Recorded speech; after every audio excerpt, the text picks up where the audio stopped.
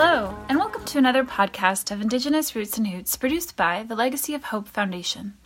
Roots and Hoots is about Indigenous people and culture, past and present, success stories and inspiring stories about Indigenous people and what they are doing today. Whether it's arts, music, sports, business, education, and so on, Indigenous people are affecting positive change in their communities across Canada. Our aim is to create a better awareness about Indigenous people to help bridge the gap of understanding for the reconciliation process in Canada to grow. Good afternoon, ladies and gentlemen. Welcome to Indigenous Roots and Hoots. I'm Gordon Spence, your host. And today my guest is Tricia Logan. I'm just going to give you a little background information on Tricia before we start. Tricia Logan is the head of the Research and Engagement at the Residential School History and Dialogue Center at UBC. And she is, of course, appointed as an assistant professor at UBC School of Information. Tricia is a Métis scholar with more than 20 years of experience working with Indigenous communities in Canada. She has held roles at the National Centre for Truth and Reconciliation, the Canadian Museum of Human Rights, the Métis Centre at the National Aboriginal Health Organization, the Aboriginal Healing Foundation, and the Legacy of Hope Foundation. She has a Master's of Arts degree in Native Studies from the University of Manitoba and completed her PhD in History at Royal Holloway University of London. Her PhD is entitled Indian Residential Schools, Settler Colonialism, and Their Narratives in Canadian History. Originally from Kakabeka Falls, Ontario, Tricia has worked with survivors of residential schools, completed research on Métis experience in residential schools, and worked with Métis communities on a midship language revitalization project. Good afternoon, Tricia. Nice to see you and meet you. How are you?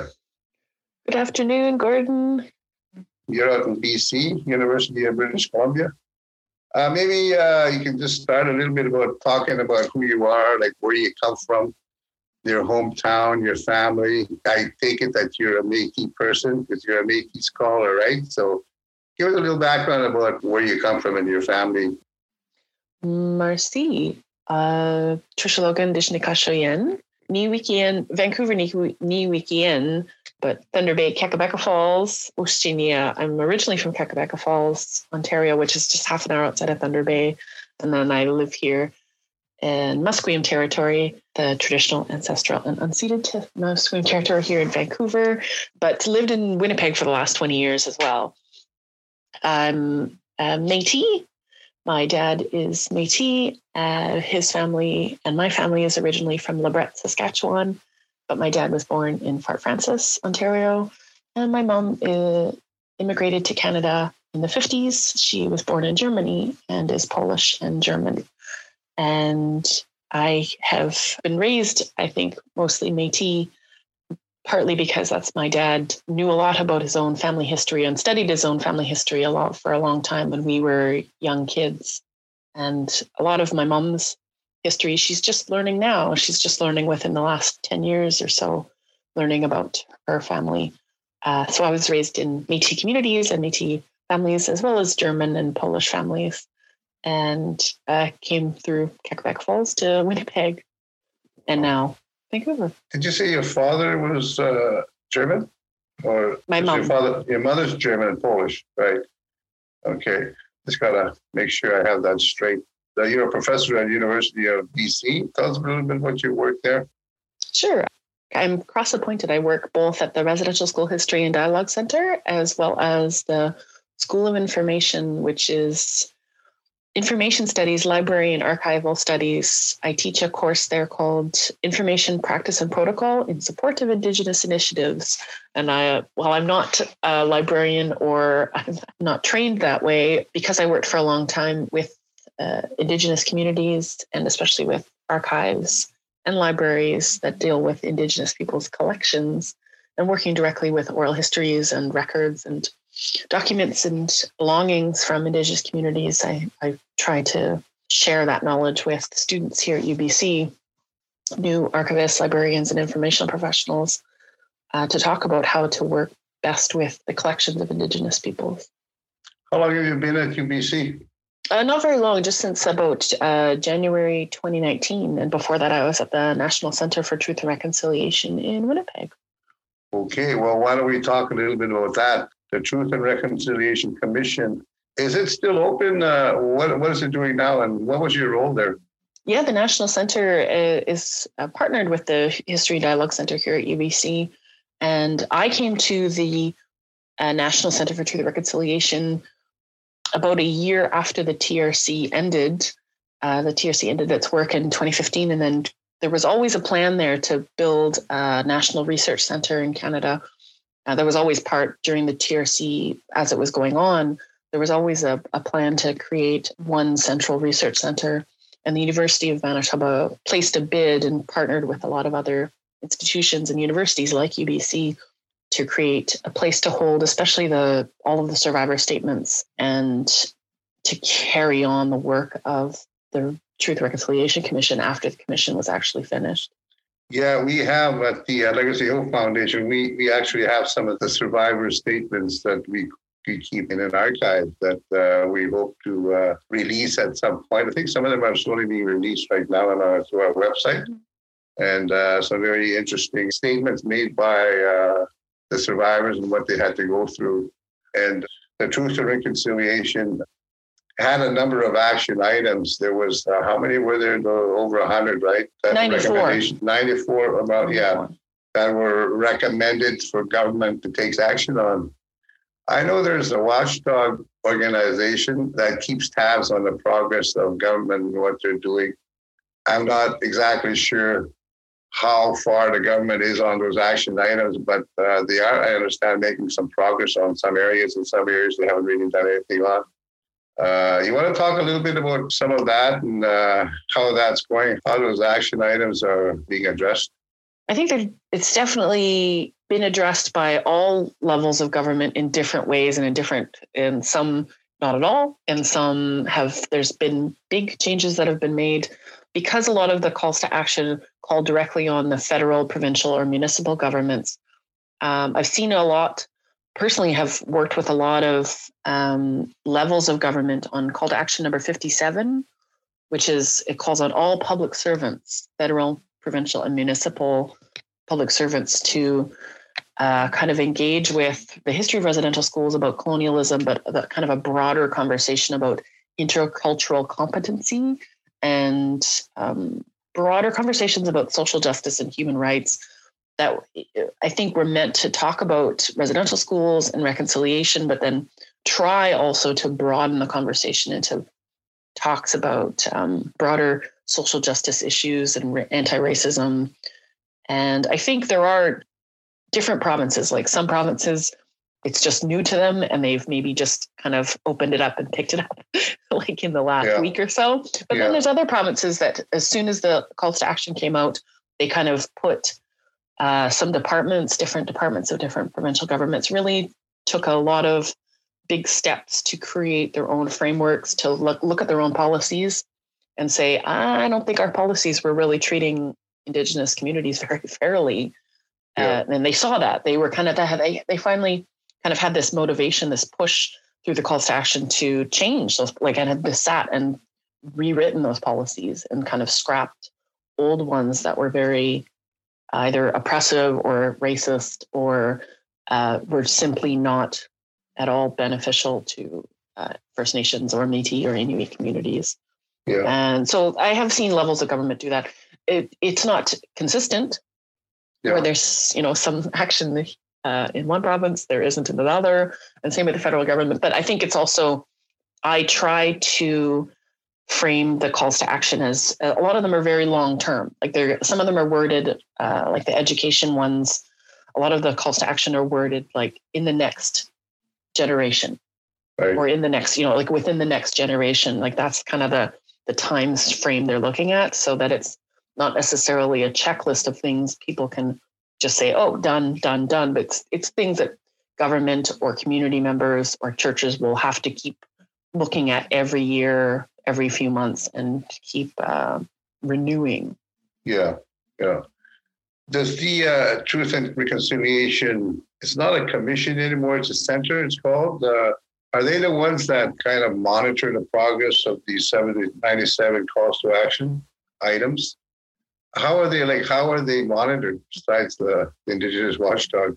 I think what the National Center is doing a lot of the time, and I think a lot of folks that are working in research on residential school, like histories and reconciliation, are kind of responding to calls from government, from churches, from schools, from post-secondary institutions, from communities who want to change or who want to do it, who do want to address the calls to action. They've kind of been responding to them to help provide capacity, to help provide learning, to kind of make connections on it. And in that way, I think, have seen how communities and churches and government and have done things or have not in the way that they've kind of responded to. I think it's also responding and monitoring to the different parts of the 94 calls to action, like the segments on child welfare, on education, on justice. Some broadly have not been addressed enough. So I think it's like the National Center or our center calling out where the government has or governments have fallen behind on, especially some sections. I know a lot of attention on justice, on health, whereas there's other parts where education curriculum changes have been doing really well. So it's responding to different sections of them, I think. So it is the National Center for Truth and Reconciliation. They're the body that kind of monitors this progress and keeps the government, the various levels of government accountable to these calls to action. I'm just trying to, I guess, understand how governments and how other institutions respond and how they keep tabs on their progress in terms of following up on these 94 calls to action items.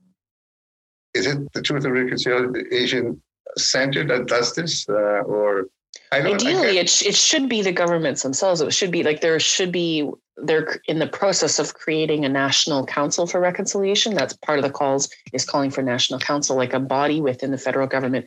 And each province and territory, I believe, has had or should be creating their own kind of accountability or their own measures to track or monitor or be able to kind of be accountable to the calls to action from their own governance. That should be what's happening. That's kind of what I'm trying to understand. And, often that when there's a commission or a report that's done on Indigenous peoples, it's kind of left the government to take action, but, many times they haven't done so. So I was just wondering, who's actually keeping the governments accountable for implementing these calls to action. The other area I wanted to touch on, and because you're a Métis scholar and you're a Métis person yourself, and you've done some work in the Métis experience in residential schools. I didn't even know Métis people were forced to go to residential schools. I thought it was just First Nations. I myself, a survivor of the residential schools, but I have a lot of Métis friends. I'm from Manitoba, and so there's Métis settlements there, and I have some friends from those settlements, but I've never known them to go to residential schools, and I just learned about the Métis experience in residential schools when I started working at the Legacy Hope Foundation. So can you talk a little bit about that? And where did they go to school and how did this happen?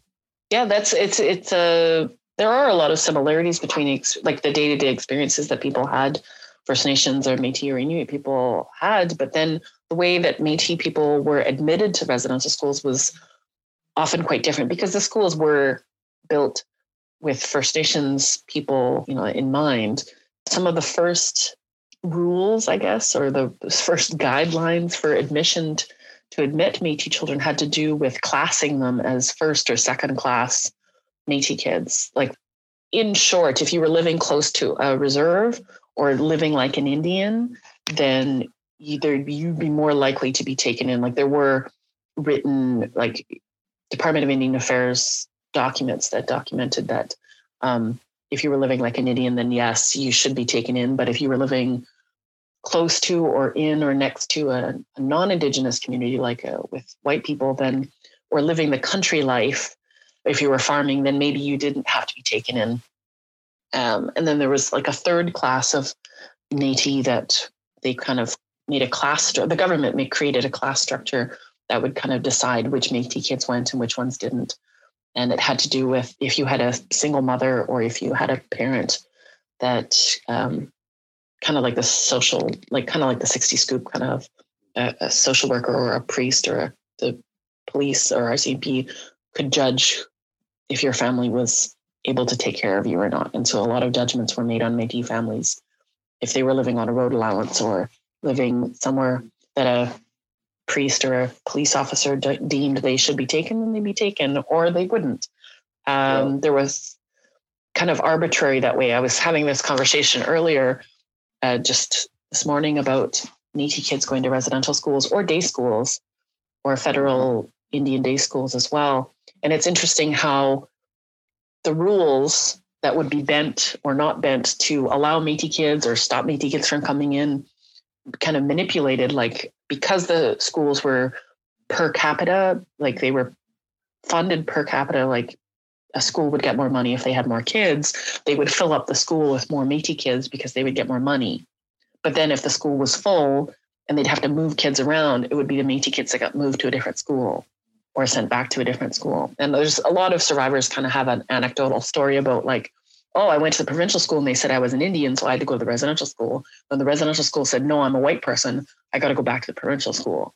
Like, and those same kind of jurisdictional, the ways that Métis people kind of got shoved back and forth now reflect on how Métis people are or aren't able to get compensation or were or weren't felt that they were involved in the Truth Reconciliation Commission or in the settlement agreement for a lot of those same systems and structures. The government saying you're a provincial responsibility, no, it's a federal responsibility, and kind of all those inconsistencies still repeat themselves. Yeah, like the residential schools was a federal initiative, but from what I understand, Métis people fall under provincial jurisdiction when it comes to education, and so that's I was kind of wondering how all that played out, and also there's the issue of compensation that the residential schools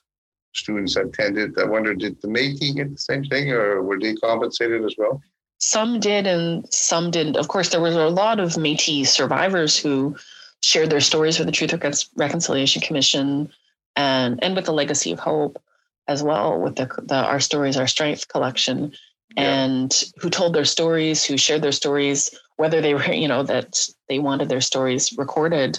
Because a lot of Métis experiences were unique, where they were treated as outsiders. They weren't really meant to be there.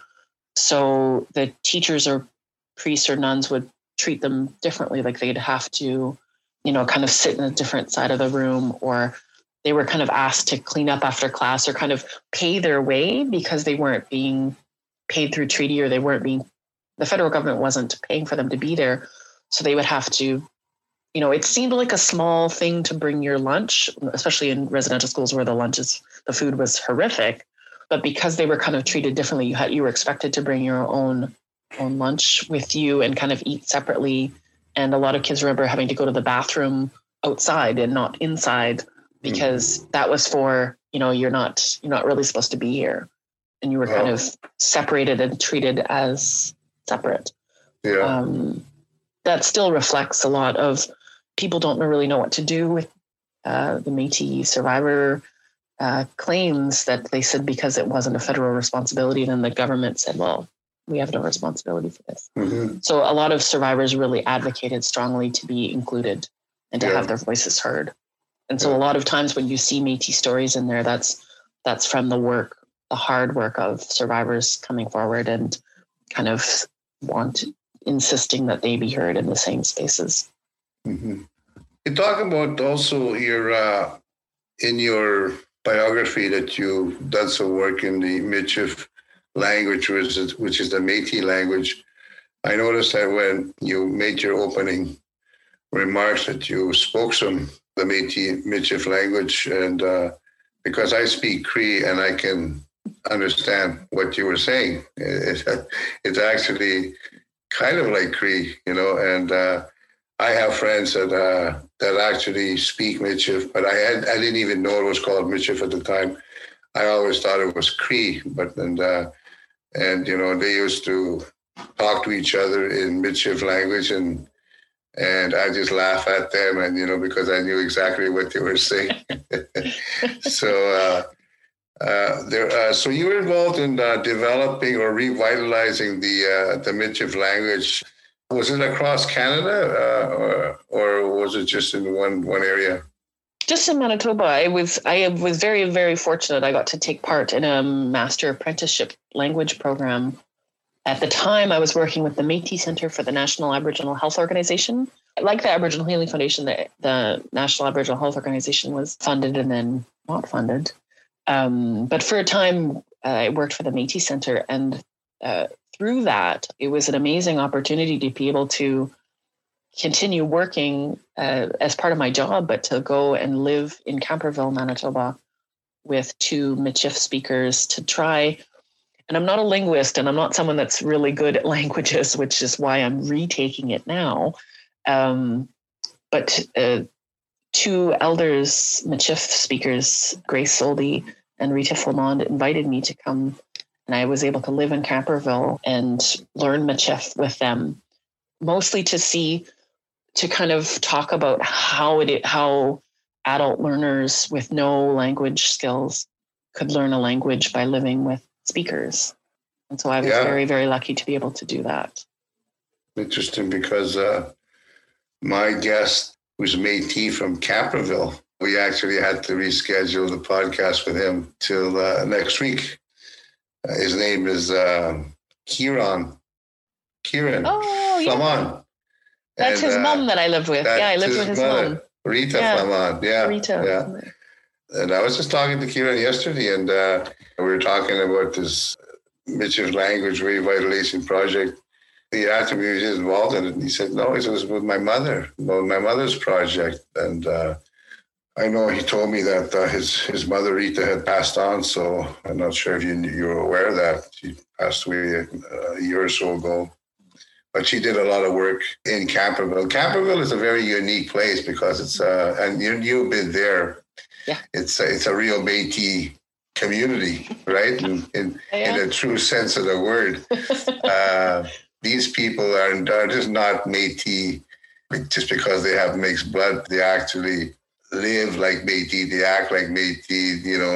Their whole persona, their whole culture, their whole lifestyle is Métis, the real Métis, and they love to play music, they love to dance, they love to sing, and you've been there, right? So you know what I'm talking about. So what's this project, the Métis Michif Language Revitalization Project?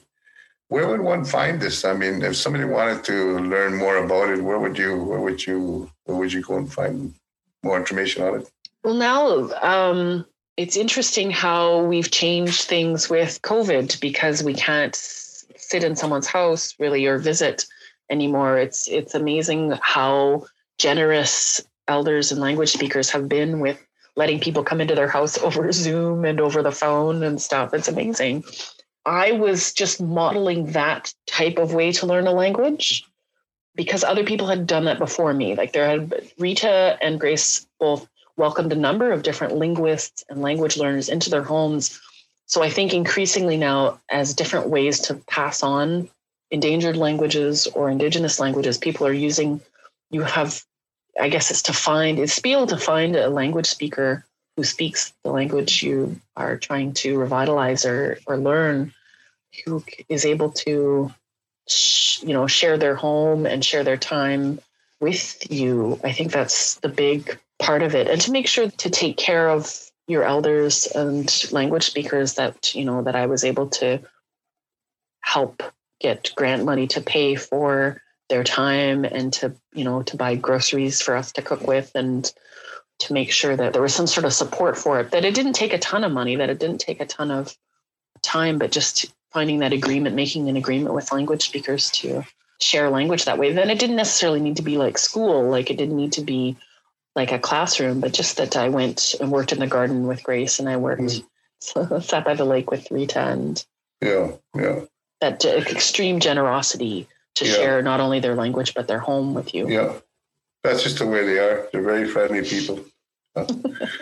But is it is it a book or is it a publication that people can There are some, and there are different forms of it from all different languages, and that's why I'm retaking it. I'm enrolled in the University of Manitoba again to take online course because it's online, because of COVID, it's online, that I can retake Michif because it was so long ago. And I, as a language learner, I think for anyone, if you don't use it, you start to lose it. Yeah. So I've been coming back to it again and listening to some recordings, but then also taking this class every Tuesday, Thursday. I sit our teacher is Heather Suter. She is in Camperville right now. We listen to her from Camperville every day, or almost, every second day. And she shares with us the Michif through kind of like school, Zoom, university style.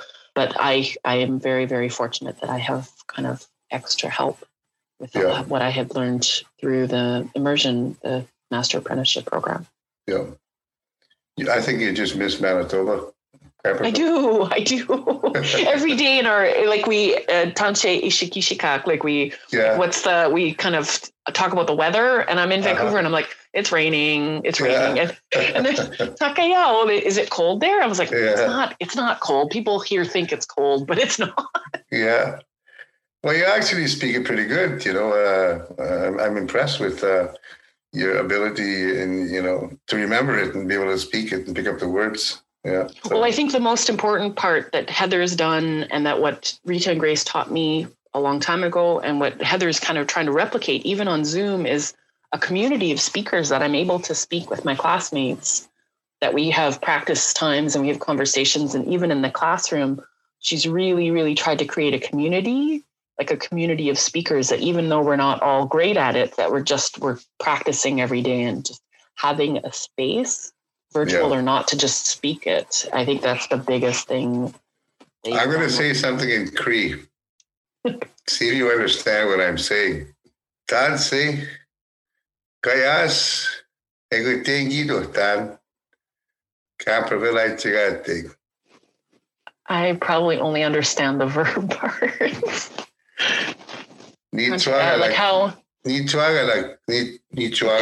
that's Nichi.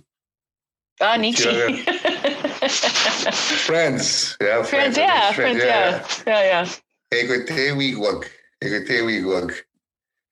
That's where they live. Where they live. I got friends in Camberville. Oh, yeah.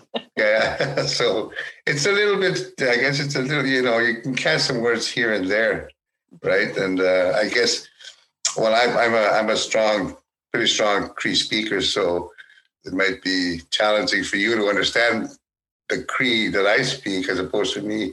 It'd be easier for me to understand Michif than it would be for you to understand Cree. So, but and where I come from in Thunder Bay is Ojibwe, is Anishinaabe, and so my dad speaks Anishinaabe, and there's little bits of Soto sometimes, or Anishinaabe will Mowin in the Michif too. Yeah. And so that's where I recognize words too. Is right. Yeah. When people speak Ojibwe.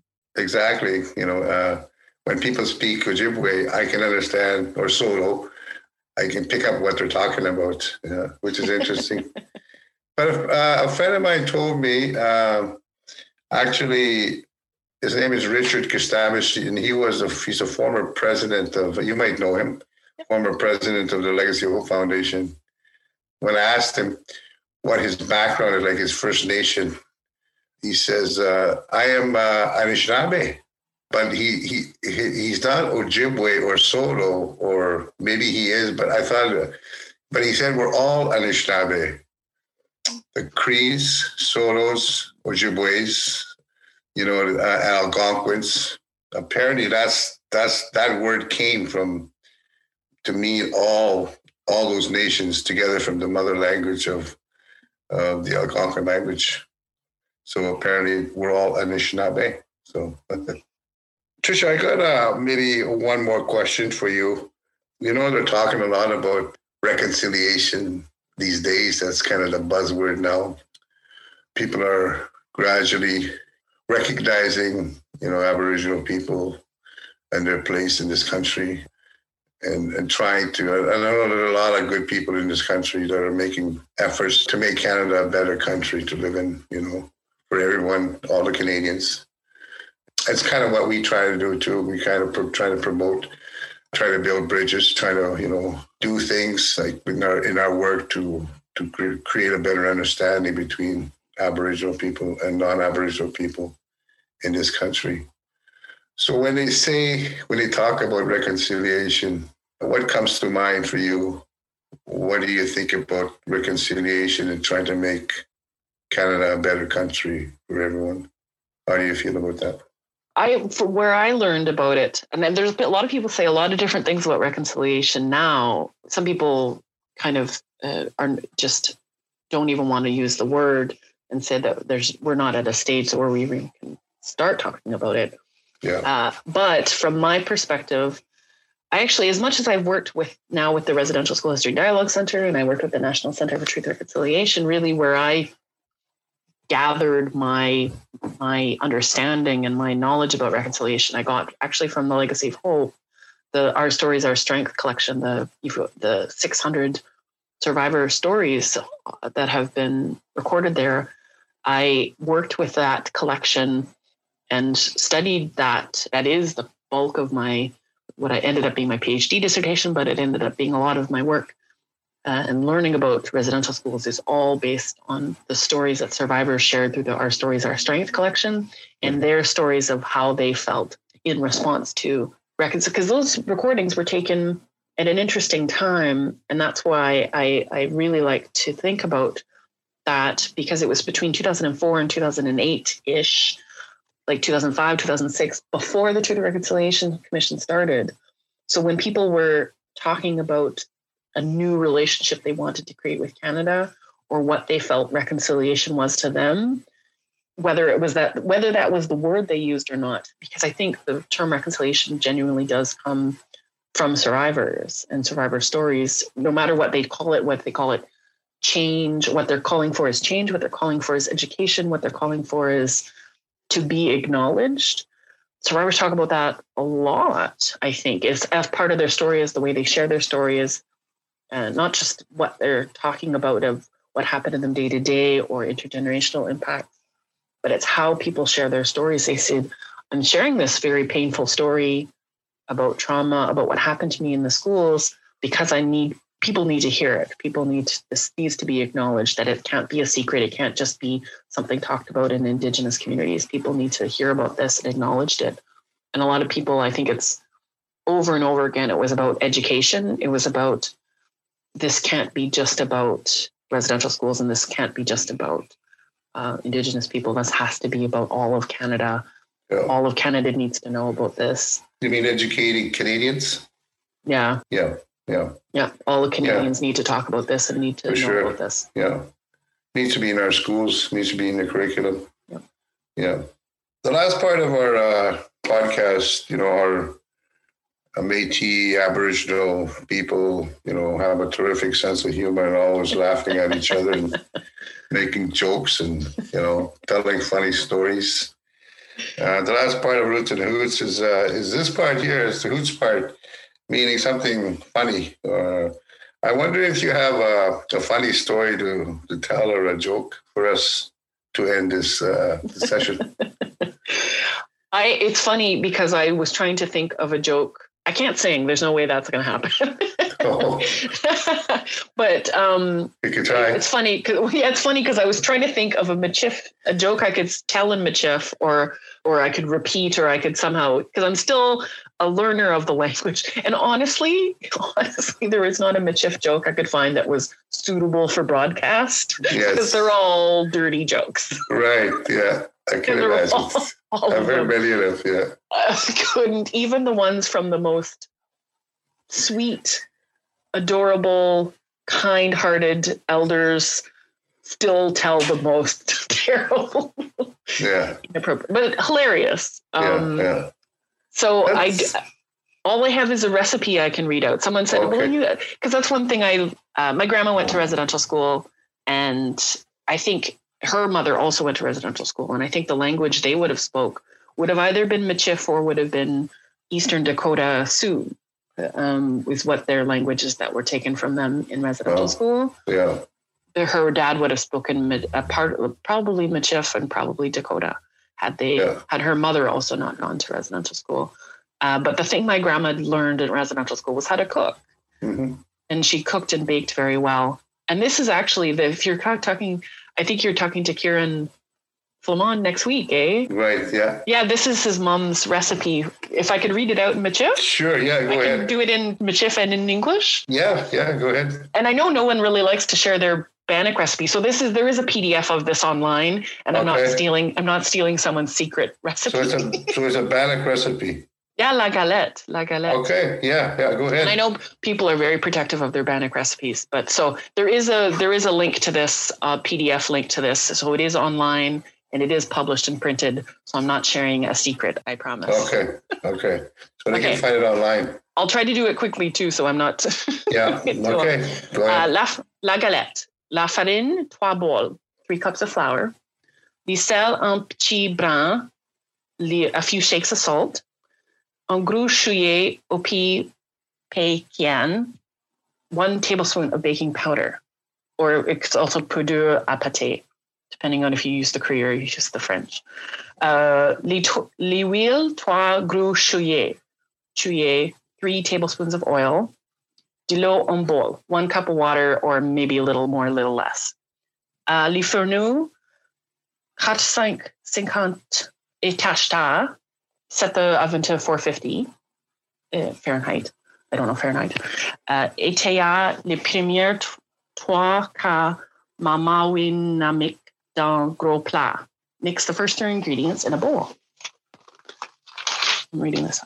Dans le milieu, uchita un puits. Make a well in the center of the flour. Acheta l'huile puis de l'eau dans le puits. Add the oil and water. Machi papichi étaya dans le milieu uchi. Start slowly from the middle. Kakayao étaya mani mama kun nan dao jifue. Kneaded about 10 times or so. Kaya ushayam mishtahi mama kun, but don't knead it too much. Napakin ekwa chapu sheteo. Avec un fourchette, kima en chouillet.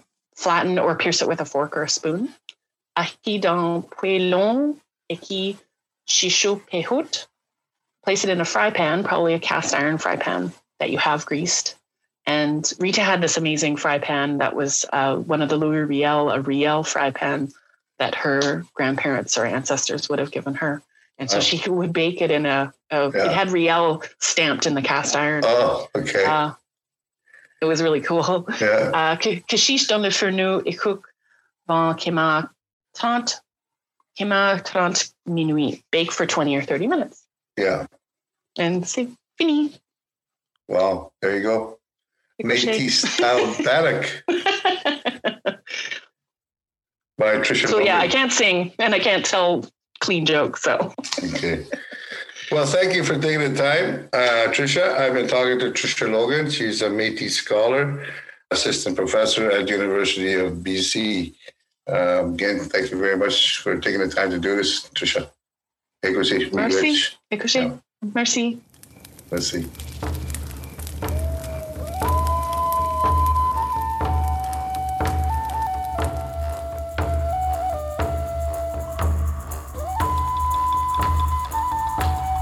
Roots and Hoots is produced by the Legacy of Hope Foundation. For more podcasts like this, please visit our website at legacyofhope.ca.